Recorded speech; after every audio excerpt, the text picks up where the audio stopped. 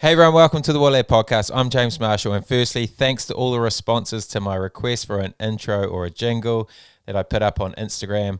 I had a lot of messages from people asking me why I don't have a jingle yet, so I thought I'd just chuck it on my Instagram page and see if anyone was keen to give it a go.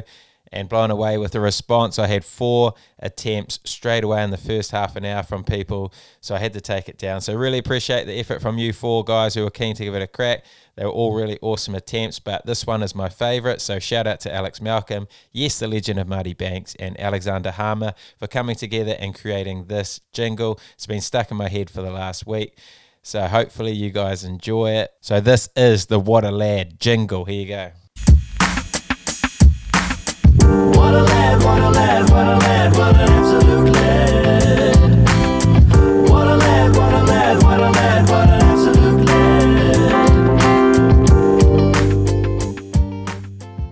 How good is that? It's been stuck in my head for days, like I said. I'm a big fan of it. Hopefully you guys enjoy that too. But anyway, let's get to today's episode as we have a current star of international rugby scene, and he's only 24 years old. This Welsh rugby legend has had an incredible journey to the top, but it hasn't all been smooth sailing for the kid.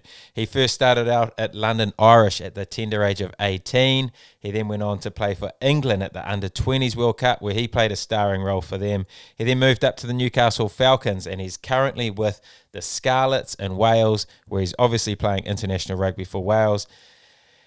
And of course, like all my guests, he is an absolute lad. It is Johnny Williams. Welcome, John boy.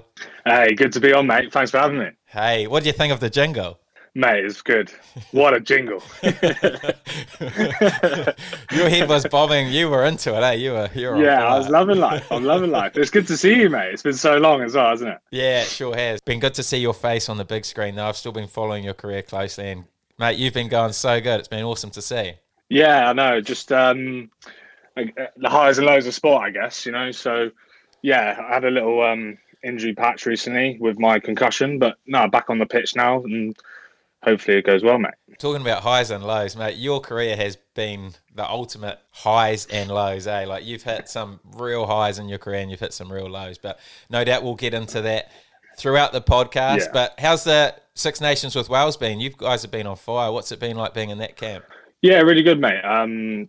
Yeah, the training's intense and hard. But yeah, it's a winning camp and it's a good one. So far, so good. Obviously, at the start, I had the start against Ireland, only played 20 minutes. So that was obviously the high. And then being injured with concussion and stuff, which is, you know, the highs and lows, of course. But we were going really well, winning every game. And it's a winning camp, a good camp. And, you know, it was a shame that we pulled up short against France. But, mate, it was a good camp. And so you were available the last couple of weeks, were you? Or are you still out with your head knock? No, back fit. So I was back fit for England, Italy and France, and just missed out on selection basically. So gutted about that, but the boys are doing well and there's a winning team, so it's hard to get back in once those boys are going well. Yeah, and you've also got some quality midfielders over there at the moment too, haven't you? Yeah, really experienced class British and Irish Lions centres, and then Willis Halaholo. Did you play? You played with him at the Canes, didn't you? How good's he? Yeah, good feet, good player, good lad. What a lad! What a lad! He needs to get on here. What a lad!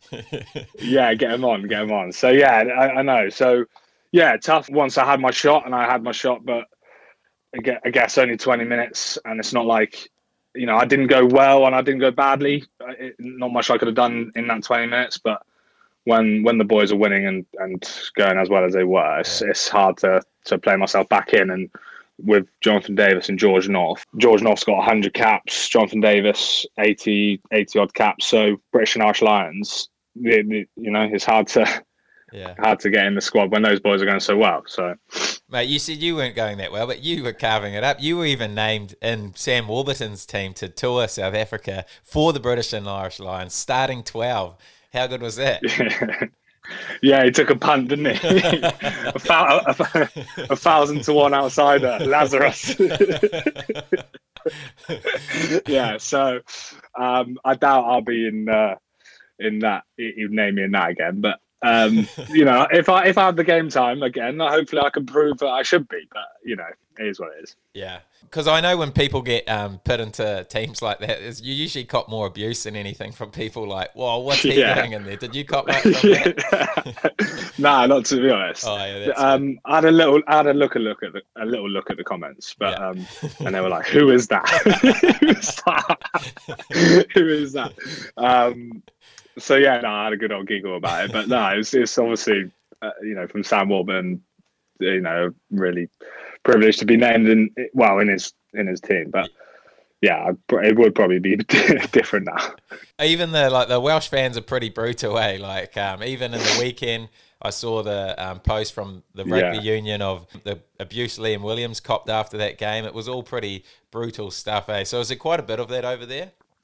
I've not experienced much of that myself, but as you said, because it was such a big game and there was so much riding on it, obviously, and the whole of the nation would have been watching that game. But you know, it's just still unacceptable, isn't it? You know, to be saying that death threats, the abuse that he copped, and not just him, other boys copped, but because I guess he is a high profile player, he did get so much more, but it's still unacceptable. You know, you can't just, I get obviously the disappointment of not winning, but it wasn't like, you know, I think he got a lot of the abuse for getting the yellow card, but it's not like that alone cost us the Grand Slam. So there's not even that much truth in what they're saying anyway. But yeah, no, I've not experienced that much, but I'm sure I will cop some abuse by fans when they're back. Once they know who you are. yeah, exactly. Oh, but anyway, let's crack into your journey. Let's go right back to the start for a young Johnny Williams. What was it like for you growing up? Yeah, so you know, my dad was my big rugby influence in life. So he's also the Welsh connection, Welsh speaking. So yeah, so he obviously got me going into rugby, and yeah, being around here, London Irish was my academy that I was brought up from. So, and that's where I met Jimmy Marshall. What a lad! So yeah, and since London Irish, then I transferred then to Newcastle Falcons, and then obviously to Scarlets, and now doing well to get into the squad. So yeah, it feels right that I've taken that path and to play international rugby for Wales, because that was my rugby influence through my dad, who showed me rugby, and also the Welsh influence as well. So yeah, so far so good. You've just skipped through your whole career in one sentence. Yeah, I don't want to bore everyone, you know. But so you obviously made the London Irish at 18 years old, so that's so young to be making your debut for them. Yeah. So how did that come about? How did you get into there so quickly? You must have been a schoolboy sensation. Well, so I was at London Irish then, and Tom Coventry and Clark Laidlaw were doing the attack, and a couple of injuries, and I was lucky enough to be given a shot in the Challenge Cup against Agen. Yeah, and I got man of the match in that game and went well. And so since I had that opportunity, I just kind of ended up keeping the shirt. So, you know, as you said, 18, turning 19. And that year was such a big year for us, because I think we were bottom of the league, looking like we were going to be relegated. So it was almost like I was on such a high from, you know, being the starter and first year out of school. Yeah. But the pressure was massively on to keep us up. And it was almost like, you know, at school, you're just having fun, having a crack with your lads. And then it was very much the scary world of the professional rugby, which was all about winning and staying up. And these are must-win games, where I wouldn't say it's enjoyable, but, you know, I was just happy to be there playing in the Prem. So playing against some of my idols. Yeah. And so it's a wake-up call, chucked in the deep end, as you like. Did you always feel confident going into that environment? Like, obviously so young, were you confident you could compete at that level, even though you hadn't experienced any of it? I wouldn't say, yeah, I had doubts, you know. If you're chucked onto that stage, you're like, am I physical enough? Am I good enough? But within a couple of games, I had quite a good start, and then you just get the self-confidence from that. Yeah. You know? So it was almost like I had to prove to myself and to others that I deserved to be there.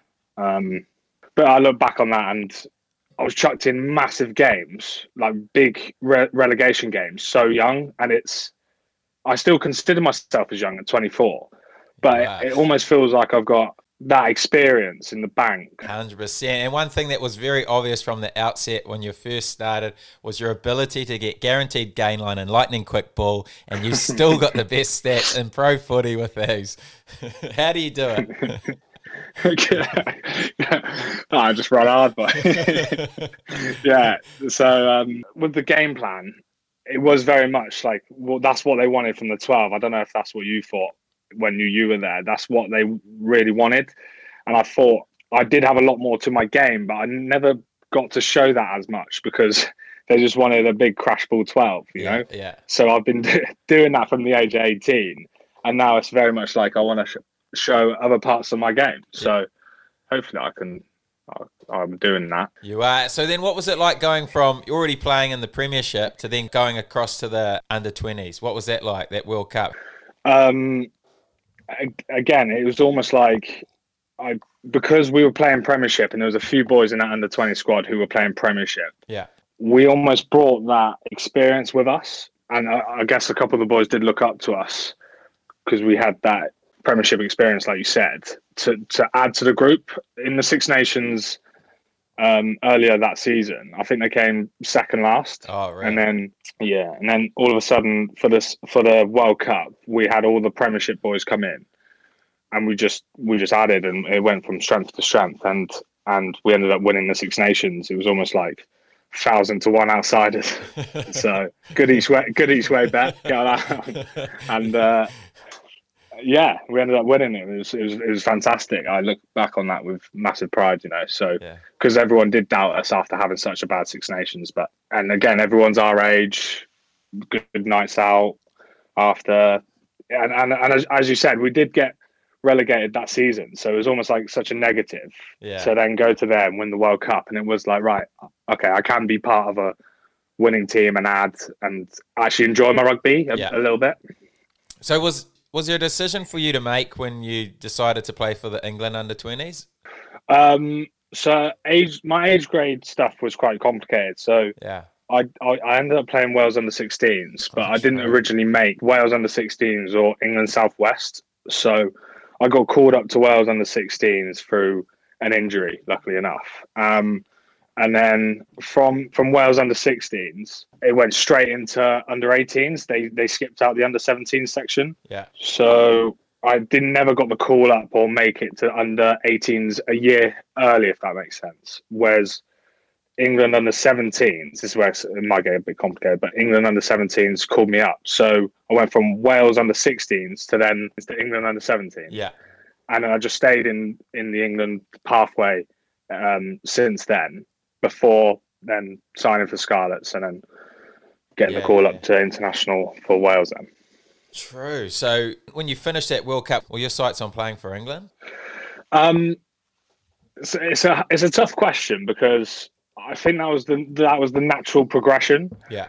But like I said earlier, my dad was a massive influence on me in my rugby career, and also him being Welsh and Welsh speaking, that was the influence to go and play for Wales. Yeah. So he had a debenture at Millennium, and so he used to take us as a kid to go watch Wales play every single game, and it was being in the stands watching with him was the reason I wanted to be on that pitch, was watching Wales play rugby. Yeah. So obviously Wales sort of born and bred, and things got in between that. I guess that was the natural progression, but feels so good and feels so right. And it's almost like it's come around that I'm finally on the pitch in the Principality Stadium playing for Wales. Yeah. When that was why I wanted to play rugby, you know, it being in the stand with my dad watching Wales play. And I remember as a young kid saying, I really want to be on that pitch playing. And yeah, ever since then, it just feels so right that I'm doing that now at the Principality for Wales. I can't explain it. How good's that? But yeah. So it's, as you said, it's come a long way, and it's gone in a roundabout way, and it's not been a straight path to the top. But you know, it does feel right that I'm now playing for Wales. Yeah. So we'll go back to your London Irish, because you talked about the relegation, then you got promoted, and then you got relegated again. Talk me through the emotions of those couple of years.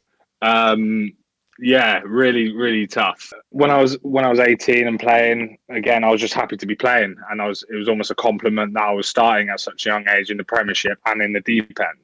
Now, yeah, getting relegated, awful news, whatever. But we had a great year in that champ. That's when you came, wasn't it? That year in the champ. Yeah. What a year. Yeah. So there's some good time offs, good piss ups in that year. But ultimately, you don't want to be there for too long. You want to be in the big time in the Prem.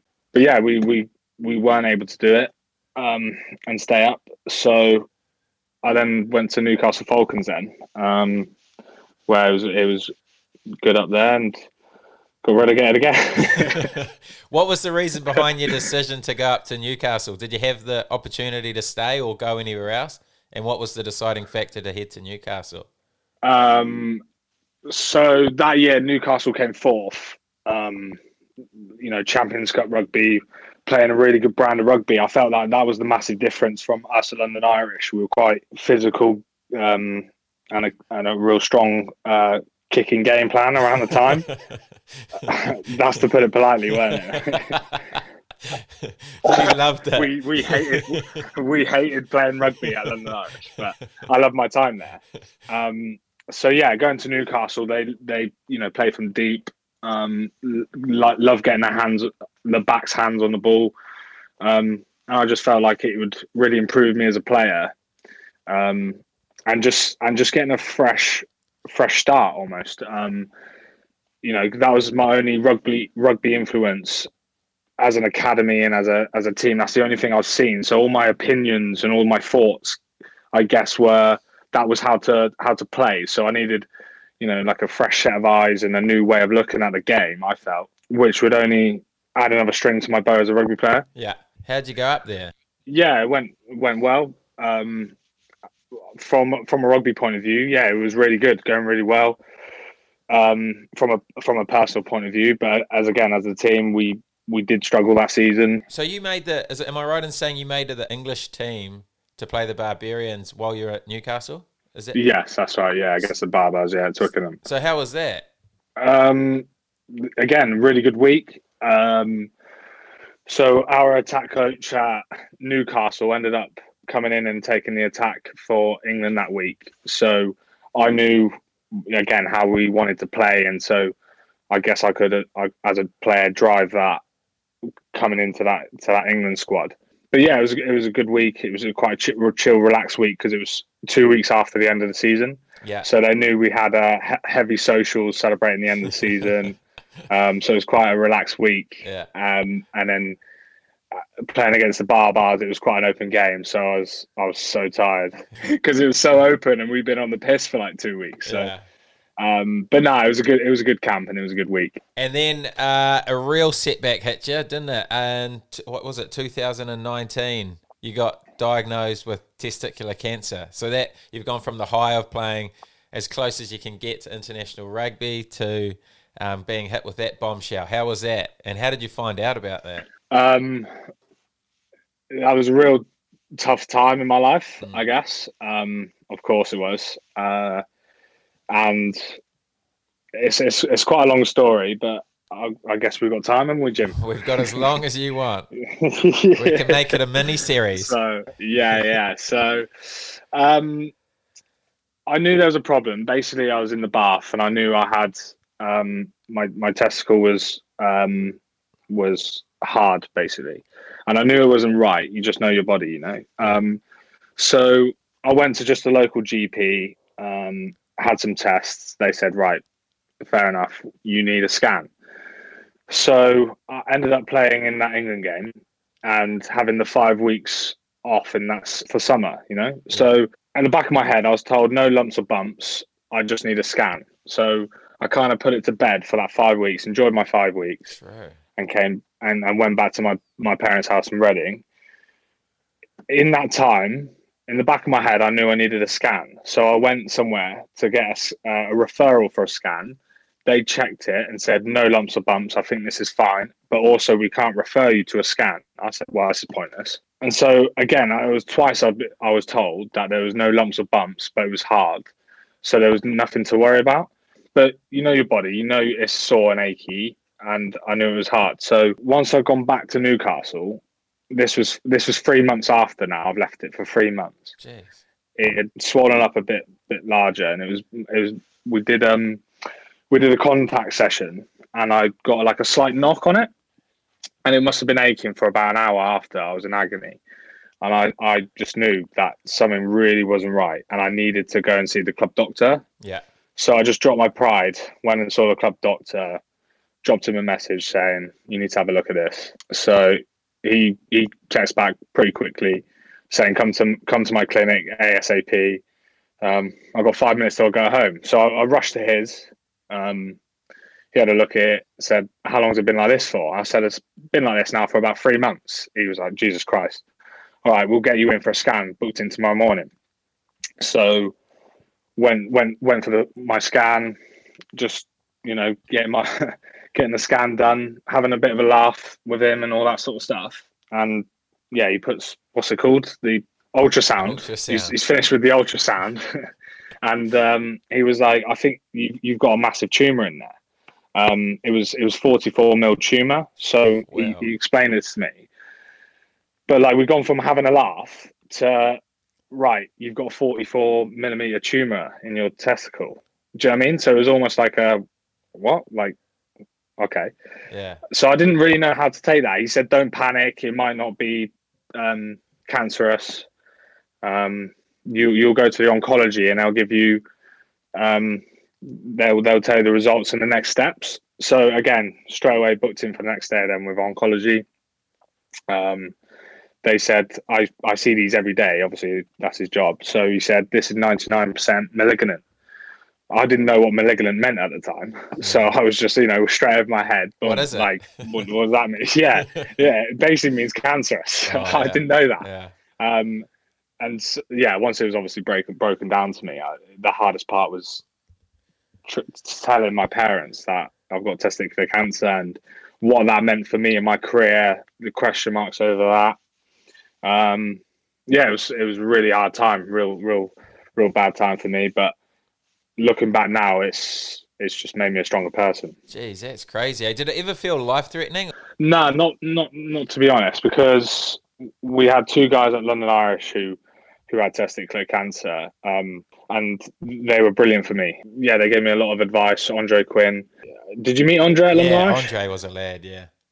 Oh, what a lad, yeah. So he helped me massively with my preparation for the chemotherapy, all the advice in the world. So he helped me massively, and I literally saw him go through it firsthand, and so I knew it wasn't life-threatening as such, but he did downplay it a little bit, I guess, and he did massively downplay it, and so it was 10 times harder than I thought it was going to be, going through especially the chemo side of it. I think that was the hardest side of it. Yeah. Beforehand, the surgery, it was almost like a mini injury. It was like the surgery, removal of the testicle, and then I was told if it's not cancerous, I could be back in the club and rehabbing within a month.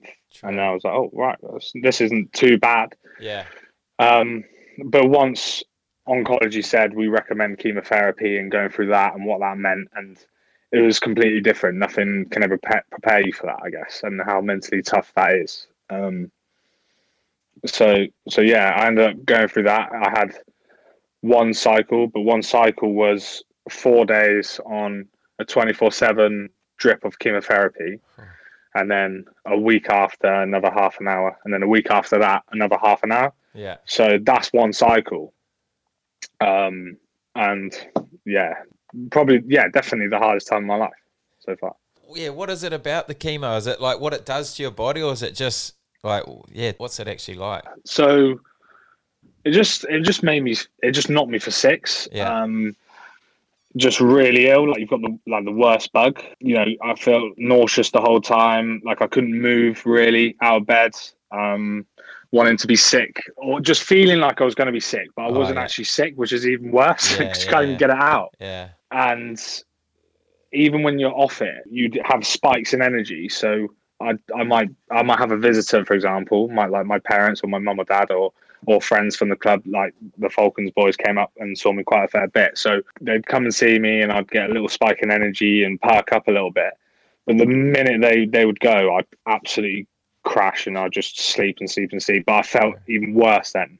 Yeah. Like, wanting to be sick the whole time, literally couldn't even turn over, that ill. Crazy. And once that was the 4 days in hospital, but even leaving hospital for the week after, it was just, I couldn't get off the sofa. I had to isolate because my white blood cells were really low. So I'm used to isolating now, but because of that. But no, as I said, it's a real hard time. But yeah, it did send me for 6. I wasn't prepared for that because I guess I've never seen it. I didn't even know how chemotherapy was taken, I guess. I was kind of quite blind to all that side of things. But yeah, nothing can prepare you for that news and what I went through with that. Would it have been any different if you got onto it early, if you got that scan straight away? Would anything have been different? Yeah, so they said I needed the chemo because it started spreading. The cancer cells had spread into the blood vessels, basically. So if I did catch it earlier, I wouldn't have needed chemo. I would have had the surgery, and just rehab the surgery and be back playing, and it would have been, over my head and quite naive about it. Yeah. But yeah, because I did leave it for 3 months, not necessarily to my fault, but because I was told there was no lumps or bumps. Yeah. It ended up being 3 months, and then all of a sudden it started to spread, and then I needed the chemo from there. Yeah. So yeah, that's why around the awareness part of it, which I feel like my role is now, is to raise awareness for testicular cancer, but all cancers. And even if I've had quite a lot of messages since I've spoken out on the facts and tried to do that, how common testicular cancer is in men. Yeah. And so, I feel like that's my part, and that's what I can add other than just, rugby. It gives me a purpose other than rugby as well, which is good. So what stopped you from going to see your team doctor at the start? Just pride, really, just because I knew him. Yeah, and just I didn't fancy him seeing my bollocks. So I just went to a GP who I didn't know, and two GPs who I didn't know, who said no lumps or bumps. But I just thought, it's easy. After the 3 months went by and I seen 2 doctors, it was then the best thing just to get the club doctor who was better, and he was really concerned. Yeah, I should have done that a lot earlier in hindsight. And what's the key to finding it early? What is it? Just any abnormalities in your testicles? Yeah, because the doctors said no lumps or bumps, and they were looking for the lumps or bumps, but I didn't have lumps or bumps. I had the firmness, which is abnormal. So any abnormalities to look out for, and be quite strict and ask the questions. Like, they're obviously not always 100% correct, if you know what I mean. So pressure them, ask the questions, get answers. True, but then obviously you had an amazing recovery and you were back playing. How long was it before you were back playing? So I finished chemotherapy on the 8th of October. Yeah. And I was back playing in January. True. How was that, I guess, rehab from that, or like recovery to build back into being a professional rugby player again? Did you lose much weight, etc.? I didn't, to be honest. I tried to do as much as I could. So once I finished the chemo, it was quite hard because, as I said, I had the energy highs and lows from that. And I had to isolate as well. So I was almost doing body weight stuff from home if I felt good enough to. I didn't force that on myself. Yeah. So as soon as my isolation period stopped, after about a month it was, or 5 weeks, I think, I could slowly return to the club, but keep my time at the club quite limited. So I literally just gym and a small return to running program, and just built it out from there, really. And how did you go when you're back out there? Did you feel like the old Johnny Williams? Oh, yeah, Lazarus. I felt like Lazarus. Straight away. Finally being able to run. Yeah. No, it was good. Yeah, it was a good performance when I came back. I was just happy to be playing again. You go from from a hospital bed and realizing there's other things to rugby Yeah. to finally being able to enjoy training and just enjoy playing again for what it is, and really appreciate what I do for a living, which is just playing. Yeah. So it was just good to be back playing, really, and not having the pressure on performance, just going out there and just doing me, I guess. Doing you, how good. And then you obviously spoke about your Scarlets move a little bit before. It was brought upon by COVID, and then a massive offer from Scarlets, huge coin, and you just couldn't resist. No, so I signed middle of lockdown, so tiny coins. Had you finished at Newcastle?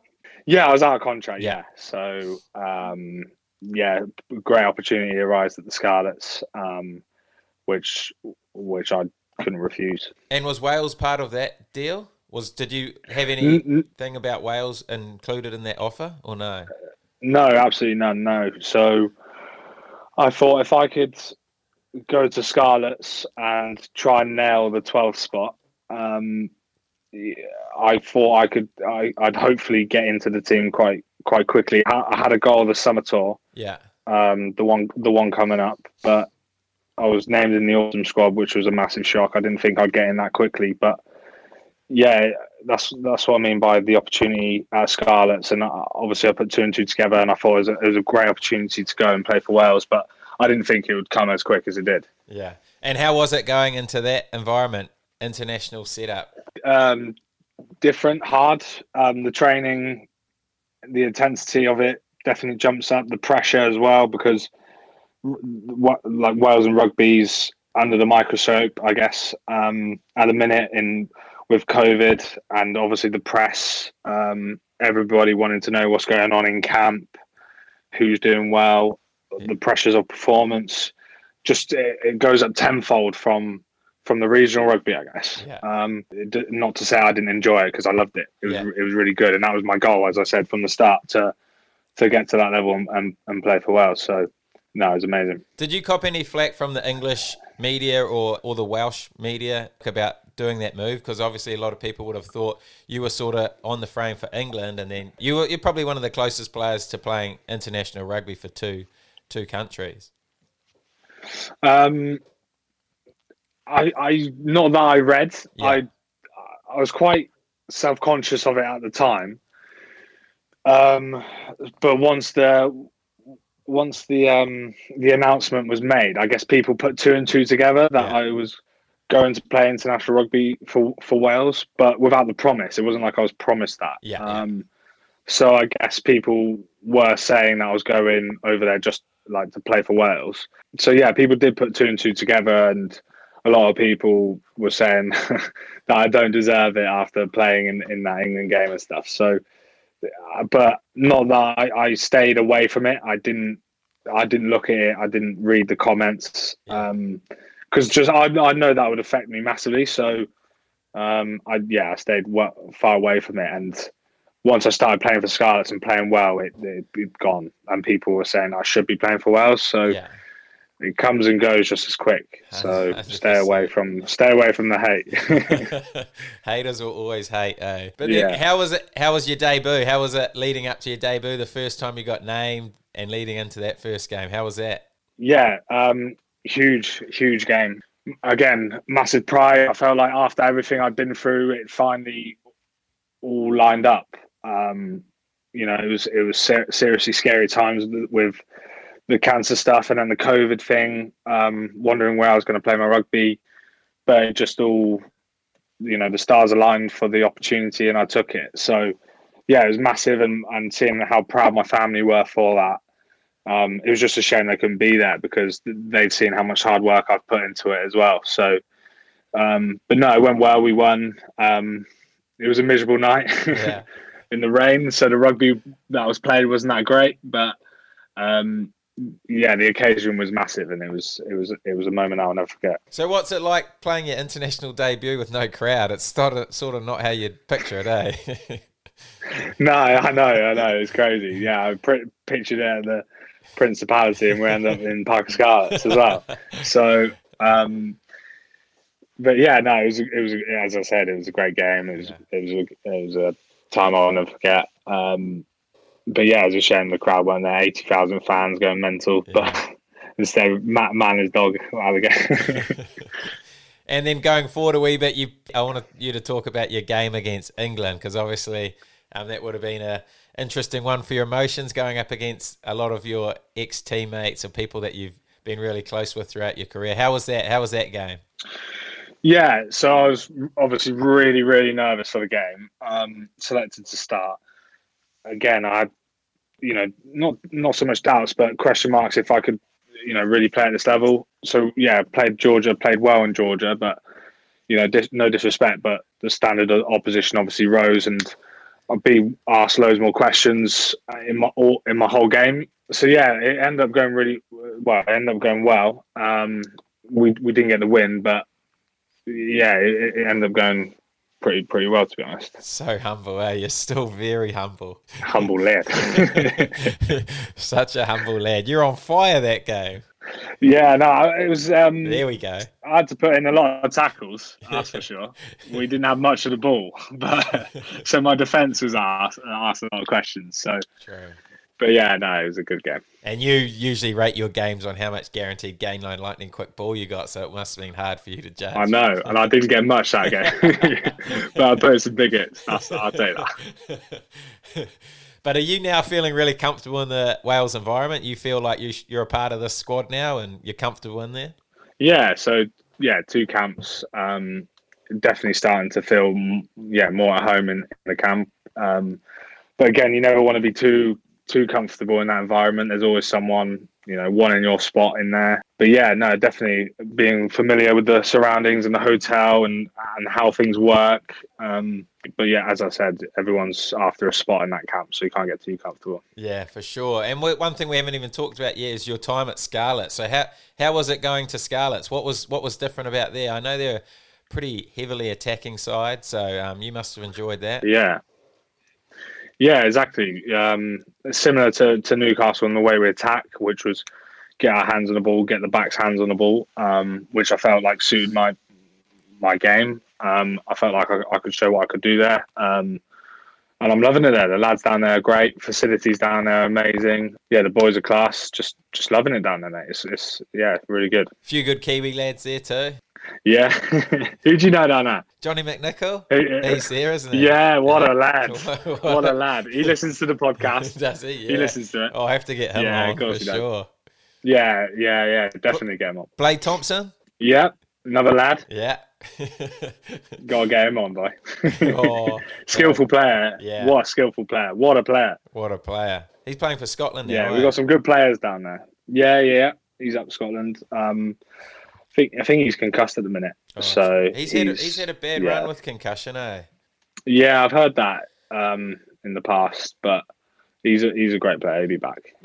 And you replaced the GOAT Hadley Parkes, didn't you? You're a big fan of Hadley Parkes. Oh, Paxi.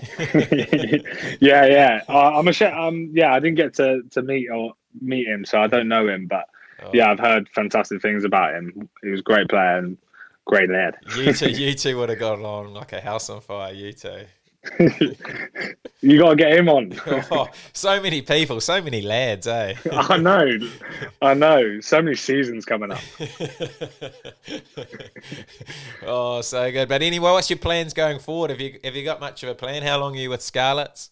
So I signed a 3-year deal. But yeah, I'm comfortable there. I could see out my career there. To be honest, I'm loving it. It's closer to home than it was at Newcastle, so I see family. I see family a lot more than I do, which is great. Living in Cardiff and doing the commute, so I love Cardiff. My girlfriend Hannah loves Cardiff.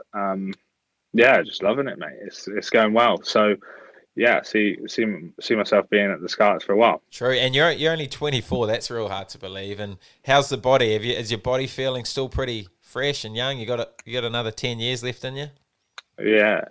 No, sometimes I feel like a 30-year-old, but after games when I've got that gain line and guaranteed quick ball. but yeah, no, I think if you do your recovery right and the lockdown as well would have put couple years of my old 24-year-old body. So, but yeah, body's fine, mate. Yeah. So as I said, I'm still 24, still hopefully got 10 more years left in it. Oh, what a career that's going to be, man. I can't wait to follow that. Have you got any plans after footy? Have you started looking at that, or are you just going to you'll probably retire straight after footy with the amount of money Adrian's making? Yeah, well, this is it. I want to be a wealth manager, financial advisor, because I feel like I could do a better job than him. And he's making serious money. Talk to me about your time with Adrian. Wow. There's not much to say because he didn't do anything. Hopefully he doesn't listen to this. That's all I got to say, mate. Jesus, he took my money and ran. The financial advisor. So you're not still with him, nah? I've just got a new one in Cardiff who looks after all the Wales boys, and the boys rave about him. So I thought, God, I got to jump ship, just like you did. I got out straight away. I saw the red lights. Yeah, you saw it. I was there like too scared to bloody offend him, even though he's losing me so much cash. So I finally pulled the plug. Oh. But yeah, I've got a new one now. Oh, nice. But what about after footy? Have you got any plans? What would you love to do? No, yeah, I was being serious. I would love to be a financial do you advisor. actually? Holy heck. Yeah, wealth manager, yeah. So I've just started the course with CISI. So yeah, I've literally just started that last week. Oh, that's going to be good. So yeah, I'd love to do that. I'm doing a property development alongside now in Reading, and hopefully that gets finished soon, and just keep building for the property portfolio. Look at you wealth go. Management. Would you be able to look after my money? I haven't got much. All that cash. Yeah, there's too much money, man. I can't look after all of it. I lost it. Adrian took it all. Yeah, he split it in half, didn't he? He lost half of it. Oh, what a journey. What a career. Like we said at the start, so many ups and downs. Jeez, what an absolute journey. Yeah. But as always, we've gone to our Instagram for some questions, and like all international rugby stars, you've come up with so many questions. First question, does he like a cider with an overhead clap? Who's that from? Are you allowed to say who it's from? Yeah, that's from Willis Halaholo. What's that one all about? Is it from Willis? Basically, someone in the Welsh squad had a video from a stripper completely naked, and they had their legs wide open like this, and she just slammed her legs like that. So we just copy it, and we just do the overhead clap. So that's what the overhead clap is this video from a naked stripper. But yeah, so the cider bit I don't know because I hate cider. But yeah, that's to give that context. That's Willis was in the room, but I won't say who the video was sent to anyway. Oh Jesus! It wasn't Willis, by the way. It wasn't too Willis. I know it wouldn't be Willis. He's a good kid. Okay. Yeah. How long do you spend doing your hair before games? 5 minutes. No, that's too long. See, nah, just a little bit. Look good, play good is the motto. So just a little bit. What's your hair routine though? So what's the process? Because it does look good. Yeah, just a shower. Yeah. And a little bit of product in, not too much. And that's me. But yeah, the boys obviously must think I spend a lot of time hair drying it and hair blowing it, but no, that's not me. Not me. You got a nice thick lid. I think that's the thing, eh? But yeah, it is thick. Snake is thick. I go to the barbers. Yeah, I go to the barbers and get it thinned out. Meanwhile, you could do with something. You should send him all of your thinned out bits. Yeah, off the floor at the barbers and just put it all together and put it on his head, glue it to his head. I'm sure he'd appreciate it. Speaking of Snake, he's sent in a question. Has your builder? Oh, what a lad! Has your builder sued you for nearly killing him yet? No, he hasn't.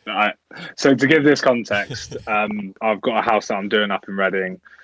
Save a bit of cash. I thought I'd do I'd help out basically with my dad and the builder. And there's an outbuilding at the back that's big breeze blocks. So we were on the back wall and, hammering down this wall. But he, last second, as this wall's about to fall down, decides to go inside the building. So we pushed this wall onto him, this massive breeze blocked wall, and like one breeze block claps him in the back of the head, scrapes all the way down him, and there's already breeze blocks on the floor. So he lands on all the other breeze blocks that are already on the floor, and then this massive wall's just come tumbling on his head. I was in shock. I thought I killed him, and my dad just didn't give a fuck. He was casual as you like, you're right. His name's Stu. You're right, Stu. I'll go get you a beer from the co-op to say sorry. And meanwhile, I was like, oh my god, I almost killed this guy. I was in shock, shaking. But yeah, he's got a good memory, Snake. He does, doesn't he? He loves it. Yeah. Was Stu all right though? Is he still your builder? He does bits and bobs now. He won't take on massive projects after that. No wall. Especially if I'm involved. He stays away if I'm involved. He do it on his own, but if I'm there, no, he's not. He won't do it. Oh, classic. Oh, that's a good one. So, next one. What's your favourite social? This will be good because you've mentioned a few diesel apps, and you're obviously a big man on the diesel. You go well, you go good, you go hard. What's your favourite one? Yeah. Well, we've had a few good ones, haven't we? There's always the standard fancy dress one. That's good. We had a really good one at London Irish where. Do you know the one where we did the city slickers going on the boat through town? Do you remember that one?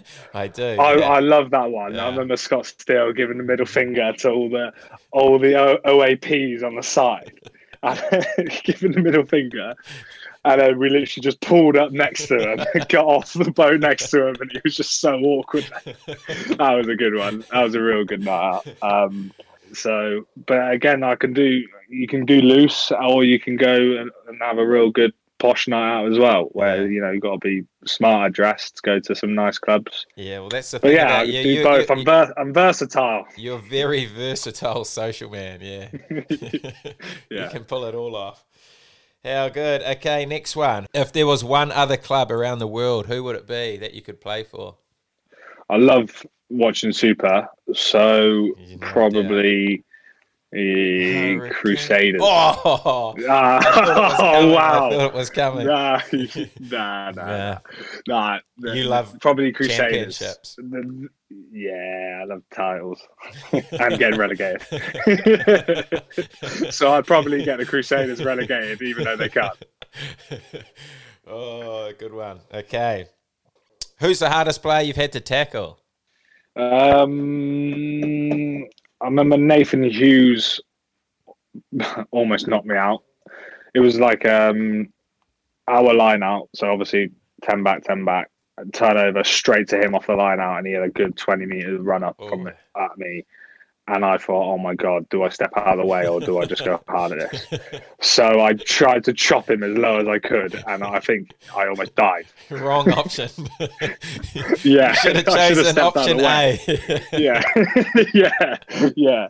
So he's one that comes to mind straight away. Yeah. Manu Tuolangi, obviously really hard. Yeah, I'll probably go with those two. Yeah, nice. Good options. Okay, who's the best player you've played with? This is an interesting one. You've played with some greats. Yeah. If you give me a minute, I don't know. I'm just trying to think. Man, I've got to say, you're up there, Jimmy. Oh, come on. Yeah, the way you spoke about the game, like, it just opened my eyes, Like, we had Brendan Venter, obviously, we were knocking the door down. But... yeah, the way you spoke about the game and how we wanted to play was how I wanted to play. So I saw eye to eye with you on that. Oh, that's good. People think this is a stitch up if I'm your answer. You need someone good. Yeah. Yeah. So obviously being at Scarlets and being a centre, Jonathan Davis outside me, he's been a real good mentor for me. And with his experience, he's up there. We've got some really good big internationals, British and Irish Lions at the Scarlets. So I could name a few of those boys who are really good with their prep, really professional, but they also deliver on the pitch. So I could name several from London Irish, Newcastle, and Scarlets really. But I would be here all night. So many good players. Who's the best player in the world, do you think, at the moment? I would have to say Semi Radradra or Dupont, but yeah, I just watched Semi Radrad's game, and not only is he impossible to tackle, but he looks like he's got really good hands. I've heard he's really professional. I've heard, yeah, and I've seen how much he carves up. His offloading game, yeah, his handling's good. I just think Semi Radradra, but as well, the way Dupont manages the game, and he's flary as well. So I'd probably say those two. Oh, a couple of good options. No Kiwis there. Interesting. Richie Mwonga's up there. Yeah, to be fair, Richie Mwonga. I thought he was going to be your play is answer. unbelievable. I know you love the Yeah. Crusaders. I've been watching the Canes. He's a good footballer, isn't he? But nah, Radradra. Radradra. Fair enough. Okay. Radradra. This is a good one. How have you handled setbacks throughout your career? Obviously, you've had a few, some really significant ones. What's the key to handling them? How I handle it is by remembering what's important, but also then having the goal. So in that time, it was being around my family and friends, because I was deprived of that being at Newcastle. So spending time with them, but then having the goal to get back to rugby as soon as I could to get to the top level. So that, for me, those two things were massive in my biggest setbacks. Nice. Jeez, that's good. Okay, last question. What's the best piece of advice you've had throughout your career? This is a bit of a random one, but when I was younger, I probably lost sight of the goal a little bit, and the teacher, my PE teacher, who loved rugby, was also my county coach, and he could see that I was a talent, but he could tell I'd lost a little bit of focus to get there. And he just sat me down once and was just he said that what he thought, and that I could get to the top and all this sort of stuff. But he said, you don't want to be that guy at the bar who's gonna say I could have made it. Yeah. And I should have made it, and is now just saying to everyone I didn't make it because of X, Y, and Z, and had every excuse under the sun of why I should have made it, basically. But I had that chat when I was about 15, and it really hit home, because I've seen that around the rugby clubs that I was at, where they were saying they're really good and they used to play for X, Y, and Z, but some injuries held them back, you know? Yeah. And so once he said that to me, it really opened my eyes on why I wanted them to regain focus. So it wasn't so much of advice, but he did sat me down and gave me a bit of a bollocking and said, you could get to the top here, stop pissing about, basically. Jeez, that is some of the greatest advice we've had. Yeah, that's so good, because so many guys that tell you about how close they got to becoming a professional rugby player. I know. Oh, my knee just locked up one time. Footballers, yeah. Yeah, exactly. So even you hear that all the time. You hear it all the time. But even at 15, I knew what he was on about. Yeah. And so I didn't want to be that guy at the bar. Oh, I could have been there. No, that's not me. I am there. Oh, I like it. Great advice. What a way to finish. Absolute great podcast. John Boy, you're an absolute legend. It's been awesome to see you go through your journey and get to the Wales international side. It's been awesome to see. I obviously love playing with you at London Irish. Love playing off lightning quick ball and getting that guaranteed gain line. You did it every time. You're an absolute legend, and I'm looking forward to following your journey as you progress. Hopefully, I'll see you out there for the British and Irish Lions in South Africa. How good would that be? But if not, I'm sure you'll get to some massive highs throughout your career. And yeah, like I said, looking forward to following you. So thanks for giving up your time and coming on. What a lad. Thanks for having me on. Perfect, mate.